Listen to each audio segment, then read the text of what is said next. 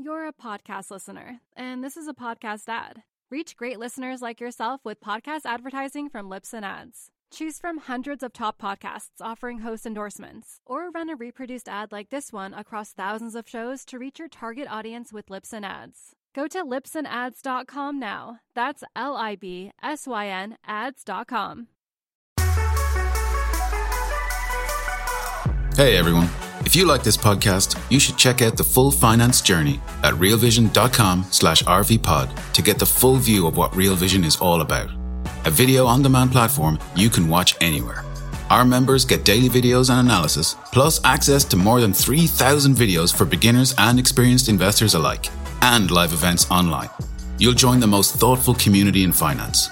More than 300,000 people who trust Real Vision to be the anchor to truth in the financial world. To get started, visit realvision.com/RVPod and use the promo code podcast10 to get 10% off our essential membership for your first year. Enjoy the show.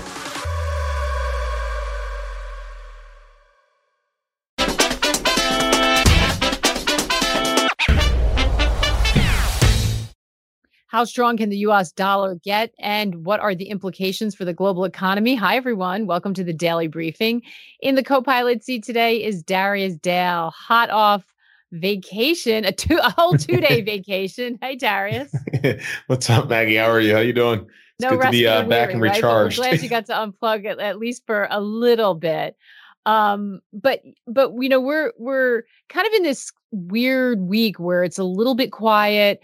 We're waiting on that central bank meeting, but gosh, we've been keeping an eye on the dollar, and it paused today after another 4-day streak higher. We have the euro sitting at the parity level, Chinese yuan at a 2-year low. What are you looking at when it comes to the U.S. dollar? Do you expect that strong U.S. dollar trend to resume? Yeah, very much so. Actually, I just sent you guys a chart on this. This is something we talked about with 42 Macro Subscribers this past weekend, which is you're now starting to see the dovish pivot that the market's really priced into asset markets, particularly through the lens of the Eurodollar curves, OIS curves, et cetera. That dovish pivot is now being priced out in reverse. So if you throw out that first chart, Brian, slide 11, where we show the spread between the yield on the Eurodollar December 2023 contracts minus December 2022 contracts from, let's call it early to mid-June through mid-July, we saw nearly 100 basis points of 2023 rate cuts priced into money markets, and that it obviously created a lot of selling pressure on the dollar, which obviously from a positioning standpoint was due for a correction. Now we're actually seeing that move come out in reverse. We've actually seen a couple of 25 basis point hikes priced out of that expectation. And so if you look at the title of the slide, it sort of, kind of alludes to the fact that this is a Federal Reserve that is nowhere near achieving its objectives on inflation. It's made a lot of progress if you look at the most recent inflation data and some of the leading indicators of inflation, but it's certainly not a Federal Reserve that I think, or, I'm starting to believe other investors think, that is going to be comfortable at all signaling a policy pivot anytime soon, certainly as soon as 2023. So we might be entering a third phase of the monetary policy discussion here in the U.S. It's tricky, isn't it? Because we see as we head into this meeting, we're going to get a speech from Powell on Friday. There are a bunch of central bankers and finance ministers from around the world that are gathering at this annual conference. We know the Fed wants to present this hawkish perception and messaging, but we have weak data that continues to come through, right? Once again, today, we had weak manufacturing data out in the US. We had new home sales falling by 12%. So, how is Powell going to kind of walk that balance? Do you expect him to acknowledge that or try to quantify what's going on and why they would keep hiking in the face of this weak data? Yeah, so I think it's so the Fed's got to your point, it's a very fine line to walk. But I do think there's a very easy path to walking that fine line, which is, hey, look, we're probably not going to overdo it on the tightening standpoint in the sense that, hey, if the inflation data continues to behave, we can slow the pace of further tightening through the policy rate. We're probably still going to have the balance sheet on autopilot. But at the same time, the Fed has started to already sent out a litany of Fed heads. If you look at Evans and Kashkari and Daly last week and Bullard, and then you also had Esther George a couple of weeks ago as well, and Thomas Barkin as well. They've all sort of come back and said, hey, look, you're pricing in an awful lot next year. And as we go further in time, that's obviously kind of late August here. When you get into September, and particularly once you get into Q4, and that stuff is a lot more live in terms of market participants having to react to it, that's when you really might start to see a Federal Reserve that is, very much pushing back against that very aggressively. So I would expect Chairman Powell, particularly if the August PCE data, the core PCE data, which you're going to get at 8:30 this Friday, if that data point is, sort of more or less in line with what consensus is expecting, which is a slowdown in order of magnitude what we saw with core CPI, then it's very likely that Chairman Powell sort of talks out of both sides of his mouth again, which is, hey, we're going to be slowing down the pace of tightening, but guess what? This dovishness you priced into the asset markets, that's wrong. Yeah. But people tend to, the tendency has been to listen to the dovish side of that message and not believe them when it comes to the hawkish side. So I know you have a regime that you look at. Where is the economy? Are we in recession? We have people who say we're already in recession, and some people who say no, not yet. No, definitely not yet. So real quick, before I even answer that question, I think in terms of the market response to these kinds of commentaries, it's really about the function of the starting point. What's the positioning? Is the market overbought, oversold heading into the incident? Is I'd say this all the time, it's about the setup a lot more than it is about the catalyst. And, the dovish whispers we heard on that July 27th press conference, that came from a place of, extreme bearish positioning and sentiment, going back to late June. We're going to a place where the markets were extremely overbought, particularly relative to the net liquidity function that we track here, 42 macro for the economy. It seems to suggest that the S&P is right around fair value. The fair value for the S&P rather is somewhere around 4,000. And so we're about 130 points still north of that in S&P terms. And so we could easily have a flash correction to that if he says anything that's a little bit more hawkish than what's currently priced in asset markets that are obviously very much, again, anchored on that dovish scenario.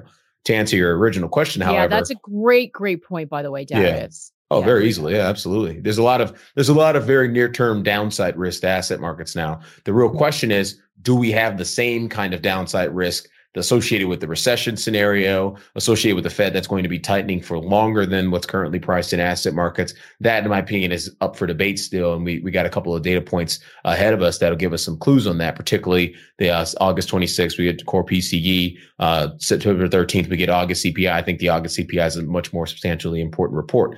But just to answer your question really quickly on are we in recession or not, you go, Byron, if you put up slide 91, where we show the yield curve analysis. The top panel is the 10s2 spread, bottom panel is 10-year 3-month.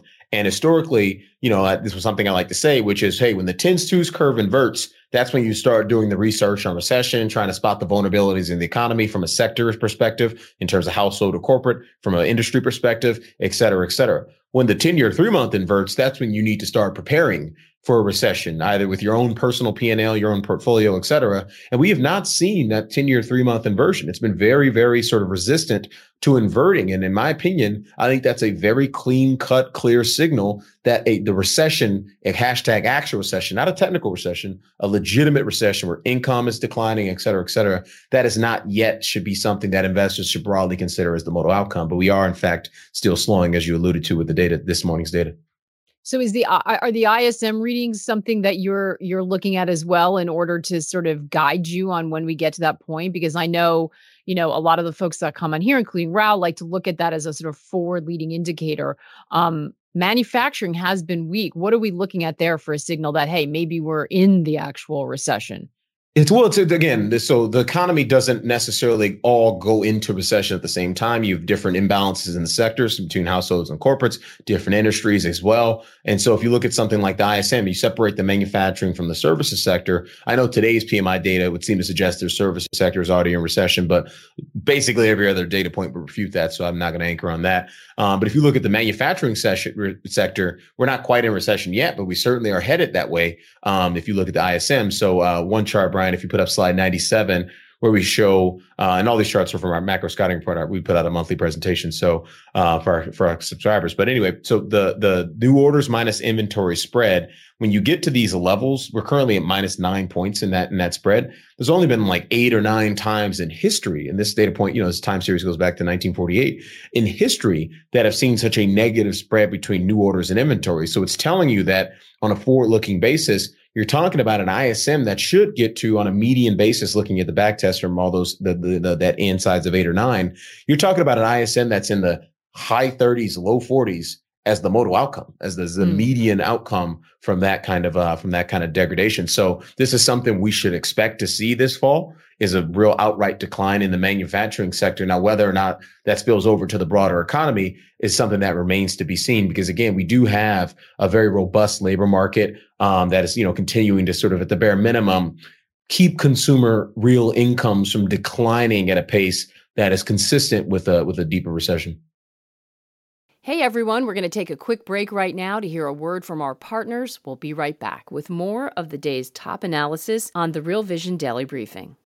You're a podcast listener, and this is a podcast ad. Reach great listeners like yourself with podcast advertising from Libsyn Ads. Choose from hundreds of top podcasts offering host endorsements, or run a reproduced ad like this one across thousands of shows to reach your target audience with Libsyn Ads. Go to libsynads.com now. That's LIBSYN ads.com. Yeah, that's a super important point. And this is where, you're getting this sort of mixed bag on the data, and it is whipping the markets around. Ash recently spoke with Michael Howell, who talked about this same thing and pointed out that, listen, this downturn may feel a little different now, and you may get different parts of the economy reacting. Let's have a listen to a clip from that. Okay, I think there's another leg down. We expected a rebound, maybe after this sharp drop in the first half year. We've been surprised by the intensity of that. So we're clearly, rethinking to see whether, or questioning our views to see whether they're correct. But we fully expect this next leg down. And that's because we think the economy is softening quite significantly.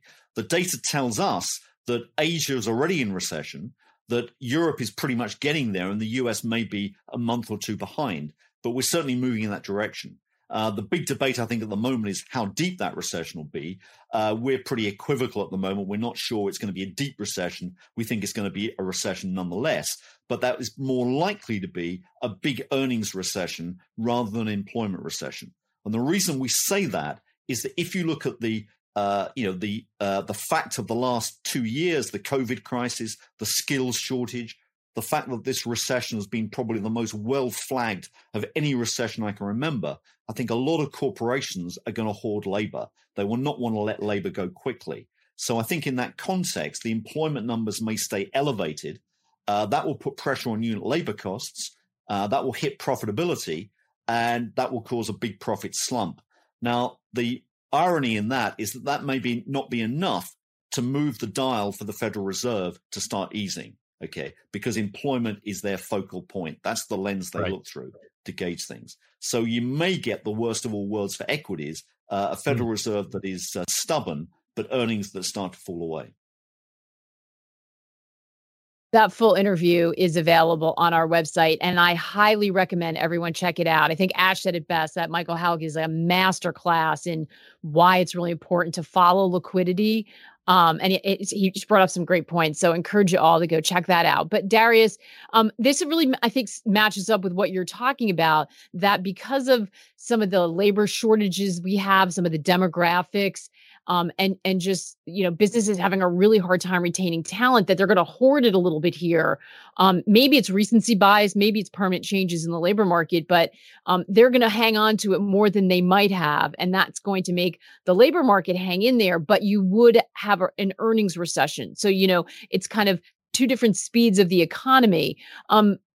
Do you see that happening, or is it just a matter of a lag that the labor market will eventually catch up? No, I definitely sort of agree with that view. In fact, that's we have a chart in our deck, slide 111, Brian. I sent it to you, where we show the drawdowns we've seen in the labor supply here in the United States of America.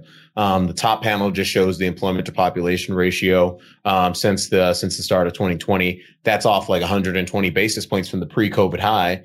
The next panel shows the labor force participation rate, so a separate way to look at it, where that's off about 120, 130 basis points from its pre-COVID high. And part of what's driving that are the two lower panels, which is the great sort of resignation. If you look at the 55 plus older cohort, that's off, I want to say 160, 180 basis points. And then there's the great there's a great movement, migration. You're having a lot of families kind of leave cities and might downgrade from 2-income households to 1-income households. So you're seeing the female labor force participation rate, structurally depressed as well. So there is a shortage of labor out there relative to this sort of pre-COVID 2019 style economy. Now, for a while, that shortage of labor has been extremely positive for margins, for companies' ability to raise price, et cetera, and ultimately corporate profitability, which is why you're saying throughout, even in Q2 earnings season, which a lot of us, including myself, thought was going to be a little bit worse than it ultimately turned out to be. You're seeing margins, kind of hang in there, et cetera. Now, one thing that I will push back on Michael Howell, who's brilliant, by the way. I'm certainly, I don't push back on him too much because he's a brilliant economist and thought leader. But the reality is, if you don't have a drawdown in total employment, you're probably not going to have a big, steep drawdown in corporate profitability, et cetera, et cetera. You kind of need both of those things to be happening simultaneously for either of them to happen. You look at one more chart I'll show is if on slide 112, Brian, where we show, not 112, slide 110, where we show the S&P's operating margin. That's the first panel. We're still up at like 15%, which is, still 150 basis points or so higher than any pre-COVID peak. And then we show the corporate profits to GDP at 12%. We're still, a couple hundred basis points higher than the time series mean. And then we show unit labor costs and productivity. Even with 40-year high unit labor cost inflation at 9.5%, an all-time low in productivity growth at minus 2.5% year over year, we're still talking about earnings that are growing 5 to 10%, right? Like these are two things that should tell you in isolation that earnings should be down somewhere between 5 to 10%, if not more. And so there's clearly something to the statement that, hey, if you don't see a real big shock to the labor market and aggregate income, then you're probably not going to see a big shock to employment. So it really does matter in terms of the pace of deceleration on inflation, because again, you're not going to get that shock to total employment unless the Fed keeps tightening for longer than what's currently priced in the markets. So do we think based on that the Fed has a shot at actually getting a soft landing, which we've all established they're horrible at? They're likely to try to paint that picture when they talk out of both sides of their mouth Friday, but they don't have a great track record with it. But given that labor market situation, does that increase the odds that it might look something like a soft landing? Yeah. So yes, the short answer is yes. And I'll explain why. So just adding some context around this Fed soft landing, that is their only scenario. That's going to always be their only scenario. It's our job as investors to think about the full range of the distribution, but no, they're only thinking soft landing terms. They can't say anything other than soft landing. Bingo. And look, to be clear, when I wake up in the morning to start doing my job and you wake up in the morning to start doing your job, you assume success, you don't assume failure, right? So let's be fair to them as human beings. But, there's only been, 3.5 soft landings in the history of that institution, in 1966, 1984, 1994, 95, and then some say 2019, I'd say 3.5 because 2019, we still wound up in a recession, but you can make the case that it wasn't really the Fed. Anyway, so the point is there is a credible path towards a soft landing. And part of the reason we now see a credible path, I'm not sure if investors are paying attention as maybe as much as we are to some of these inflation dynamics, but we're seeing historic rates of change to the downside on some of these leading indicators for core PCE inflation, which, to be fair to the team transitory, it's a step in the direction of, hey, maybe inflation was transitory. Trim mean CPI slowed by 461 basis points on a month-over-month annualized rate of change basis in July. There's only, of all the months in the history of that time series since the beginning of 1983, there's only been one month where we saw a bigger slowdown, and it was obviously in the middle of the GFC. And so there's something to be said. With the economy not in recession, we're seeing a significant breakdown in trim mean CPI. So the same thing with median CPI, down 247 basis points month over month annualized. Sticky CPI down 270 basis points month over month annualized.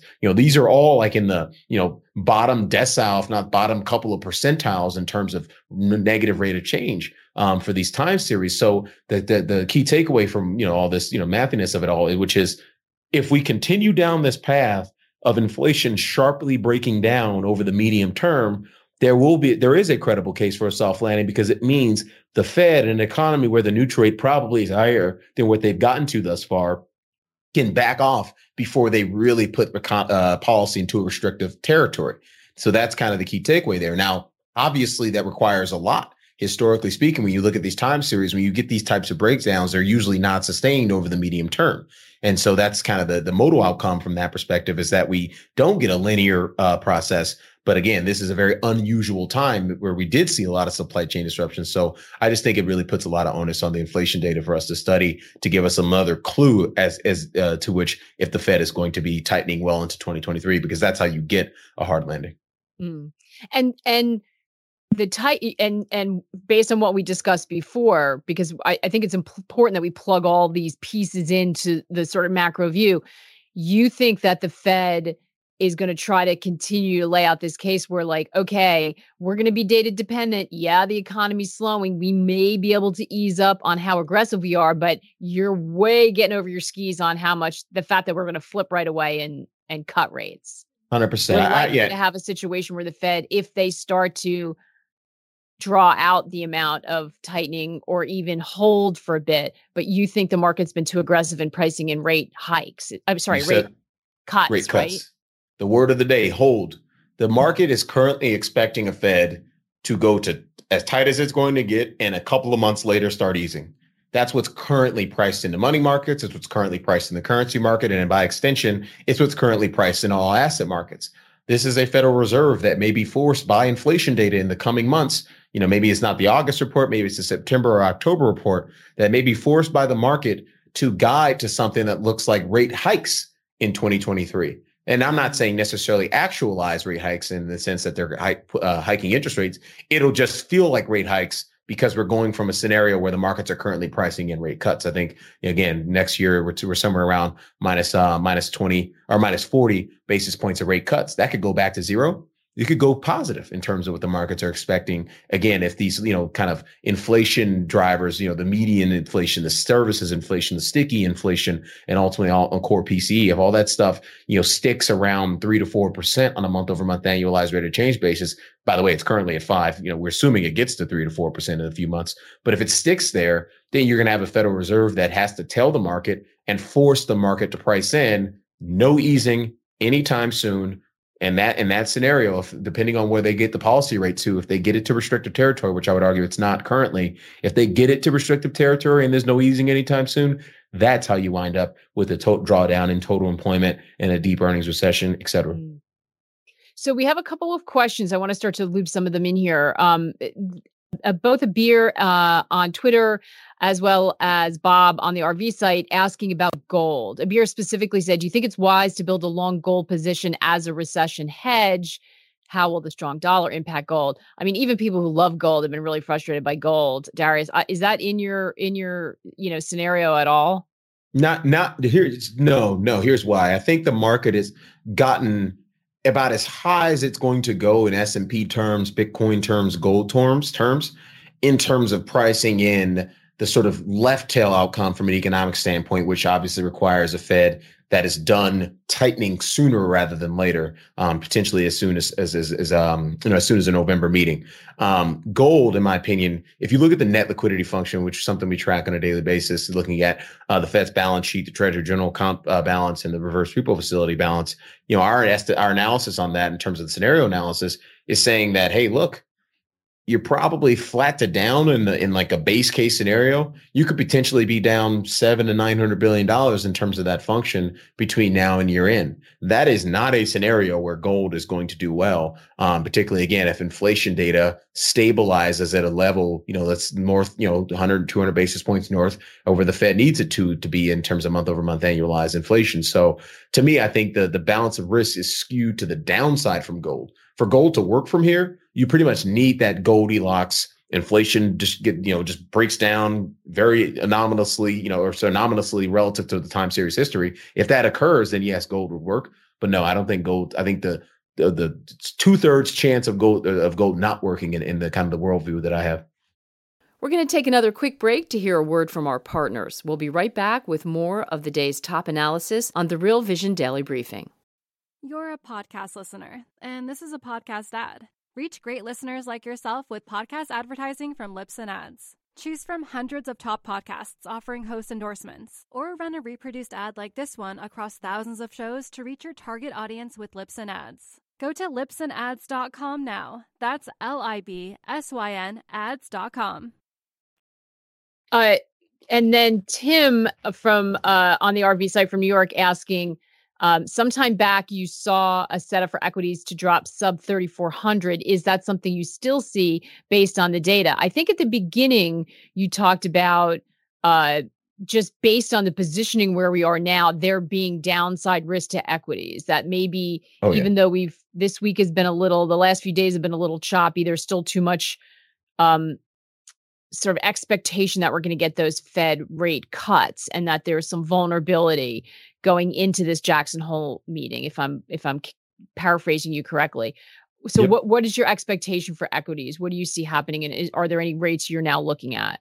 Yeah, absolutely. So to add some color to what you just said there, there's about a 130 point gap between what our estimate of fair value for the S&P is based on our net liquidity analysis between here and now. So if Jay Powell sneezes the wrong way on Friday, we're probably going to get something that looks like a pretty sharp decline. It doesn't have to happen on Friday. Obviously, we're just using that as something to anchor on this particular week. But the reality is in our bear case scenario, which we have not talked about much yet, we're really talking about the base case and the bull case scenario thus far. And the bull case scenario on the net liquidity function, which assumes you start to see a drain of the reverse repo facility balance as a function of the economic conditions improving, the markets being able to take duration risk, being able to take equity and credit risk.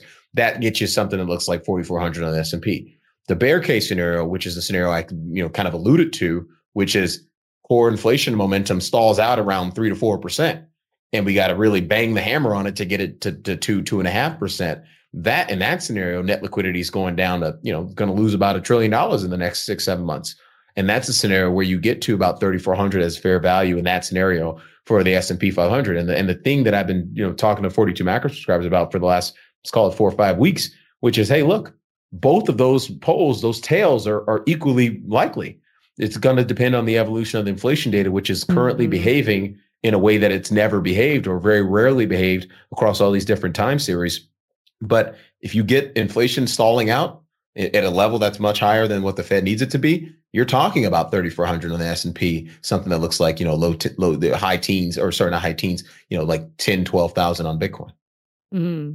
So what are your expectations for bonds in this? It sounds like you're concerned about risk assets because either the Fed pauses and goes sideways, or the scenarios that seem more likely, they pause and go sideways, or they have to keep hiking because inflation is going to be key. Mm-hmm. But the sort of aggressive rate cutting scenario seems like it's at the bottom of your scenarios. What do we do with bonds in this situation? If there's downside equity for downside risk for risk assets for equities, what about bonds? Mm-hmm. I would one quick clarification. I wouldn't necessarily say that the bull case, the Goldilocks scenario is at the bottom of the scenario. Right now, I would assess each of these scenarios as being reasonably likely based on everything we know about the lagged impact of the monetary tightening we've assumed. We know we're going to have a growth slowdown. It's going to continue. The leading indicators would suggest that what we've learned in the last, let's call it month, is that inflation dynamics have really changed materially. Mm-hmm. Now, does that change persist? Or is it just like a 1 month blip, or is it going to be a nonlinear process to improvement? That's something we don't know yet. That's sort of, this is why the left tail and the right tail, in my opinion, are equally, relevant. But the bare minimum, the middle, the central tendency of that entire distribution is one that the market is still 100, 150 points overpriced in S&P terms as it relates to the bond market. This is, I think if you think about two of those distributions, the base case and the bear case, both of those call for more bond market volatility than what's currently priced in. Both of them call for the bare minimum an evisceration of the rate cut bets, the speculative rate cut bets out of the 2023 pricing in the Eurodollars, Fed Fund futures, overnight index swaps, et cetera. That stuff needs to take place.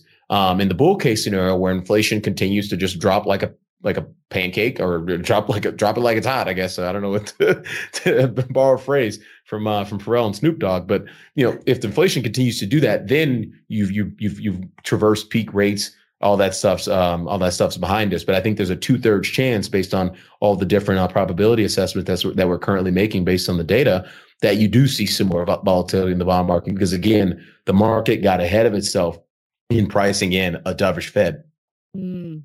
So I guess we have to talk about energy, right? Because that's sort of at the center of this, of the inflation story. Is that going to depend? I mean, inflation seems to be the key issue here. Is it going to depend on what happens with the price of oil? Yes and no. So oil was a major contributing factor to the deceleration, particularly in headline that we saw last month. But again, I think that's kind of a sideshow. What really happened last month is we saw a pretty sharp breakdown across a variety of inflation categories, not the least of which were services and other pockets of core. So to me, I think it's less about energy than people realize, but energy is going to play a factor. One thing we saw, we had the OPEC statement yesterday. The OPEC ministers effectively saying, "Hey, look, we might be overdoing it in terms of adding supply into this market. We might be creating a scenario where there's surplus as opposed to a deficit." So it's not clear to me that this is an organization that wants to necessarily play ball with the United States of America in the sense that wants Joe Biden to get as many votes, et cetera. Clearly, if you're OPEC, you just as soon not have the Democrats, maintain power or kind of do well in the midterms. So this is something from just a longer term geopolitical standpoint. You actually might start to see international sort of pressure build back into the in terms of geopolitical risk premium, build back into the energy market as a function of, okay, what's the best outcome for us longer term from OPEC standpoint?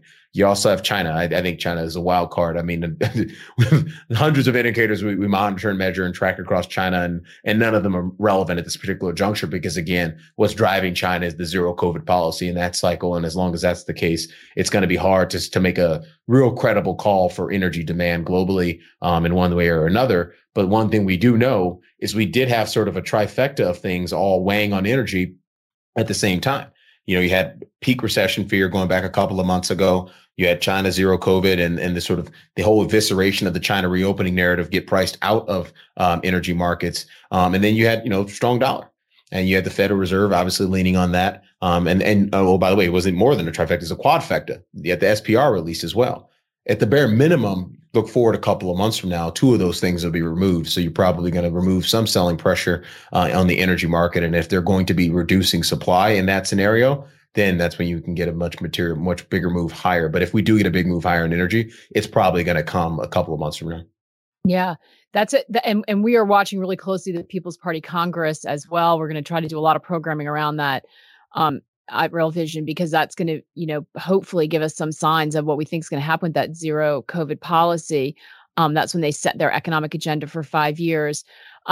Darius, this is it sounds like it's still a really, if we sort of take a step back and try to synthesize, we didn't even get to talk about Europe and what's happening there.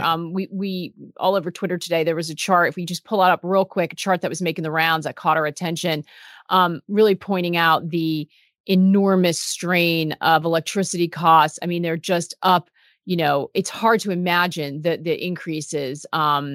They lay it out really nicely in that chart. I mean, it's just staggering. We saw the euro hit parity. You talked about the dollar kind of maintaining its strength. Are you looking at the euro at all? Do we expect that to continue to weaken? Yeah. So, I mean, we've been long the dollar. So it's yes. The answer to the question is yes. One thing that's weighed on the dollar in recent, kind of in the last couple of months, at least prior to the most recent moves we've seen over the last couple of weeks, which is the market got very aggressive in pricing in a dovish Fed, not necessarily today, but the forwards markets, the futures markets were very much on board with, this is a Federal Reserve that's going to do an about face pivot pretty quickly towards the end of right after the end of its tightening cycle. Now, again, if this is a Federal Reserve that over the next series of months really starts to lean against that expectation that's currently priced in the market, and maybe even for being forced by the data, the inflation data, to guide to more tightening in 2023, not even easing, then the euros, you're going to open up a pocket of downside risk for the euro. Because one thing that I think is sort of being mispriced by markets, I hate using that phrase because, again, market is the truth. That is the truth. Whether or not you agree with it is what matters as an investor. But where I do see some element of mispricing is the fact that a lot of what we've seen observed in kind of the change in European economic fundamentals over the last couple of months, it's gotten a lot worse from the perspective of energy policy and energy prices and stuff like that from Europe. But we haven't not necessarily seen that rate of change really applied to the currency market. And part of the reason is, again, we were so enamored as investors with pricing in a dovish Fed, for 2023. I think once we're done being enamored with pricing in a dovish Fed, either because they tell us not to, or the inflation data tells them to tell us not to, then the euros, there is no support for the euro until you get to like 80 cents. So these are incredible times we're living in. So if we pull the lens out, Darius, I mean, the takeaway from this conversation seems to be that the word of the day is hold. Hold on a second, right? You think it's premature to call a recession. The economy will weaken in the fall, but the labor market, because of shortages, may hold up. It's not clear we're going to get a soft landing, but it's possible. It's all going to hinge on inflation, and we're going to have to watch month by month because all the outcomes are on the table. But if you got overly aggressive about thinking that there will be Fed cuts early next year, you ought to check your positions because you may be getting ahead of yourself. Is that 100%, fair? 100%. I believe the great philosopher Nate Dogg is the one who said, hold up, just wait a minute. As investors, we want to have, this sort of, we're linear thinkers as animals, as creatures. We want to have a clear, cogent narrative that guides us from point A to point B. Unfortunately, right now we're in a scenario because of how unusual the inflation dynamics are on the ground right now. There's no like obvious, path from point A to point B. There is a path from A to B to A to C to A to D, but we don't know what door to enter into. And I do believe we got to analyze the next couple of months of inflation data. If inflation data bounces around lower, we're going to have a problem. If inflation data stays where it is, we're going to have an even bigger problem. If inflation data stays on this linear path lower, then we're going to have a lot of positive outcomes. And so to me, again, I just don't think we have enough information as investors to be making a big bet here. And I think it just really is going to come down to September 13th, August CPI, September 30th, August PCE, and October 13th, September CPI. Those are the three big dates on everybody's calendar, in my opinion, because once we get those three data points, we'll have a much clearer sense of what's inflation going to be like 6-12 months from now. And once we have a clear sense of what's inflation going to be like 6-12 months from now, we can then start to price in the appropriate range of outcomes into the equity, credit, currency markets, et cetera. So I think September, October could be very volatile, but they could also be leading us to a very easy, nice, calm, end of the year. So let's just got to do our jobs. Let's hope it's the latter, Darius. Definitely. It's been a heck of a year already. Fantastic conversation. Darius, thank you so much for that. Really appreciate all the insight. Always. Thanks to all of you for watching. We're going to be back same time tomorrow. I'll be with Katie Stockton, who's going to talk to us a lot about levels, and one of our RV friends will be along for the ride too. So hope you can join us then. Until then, take care and good luck out there.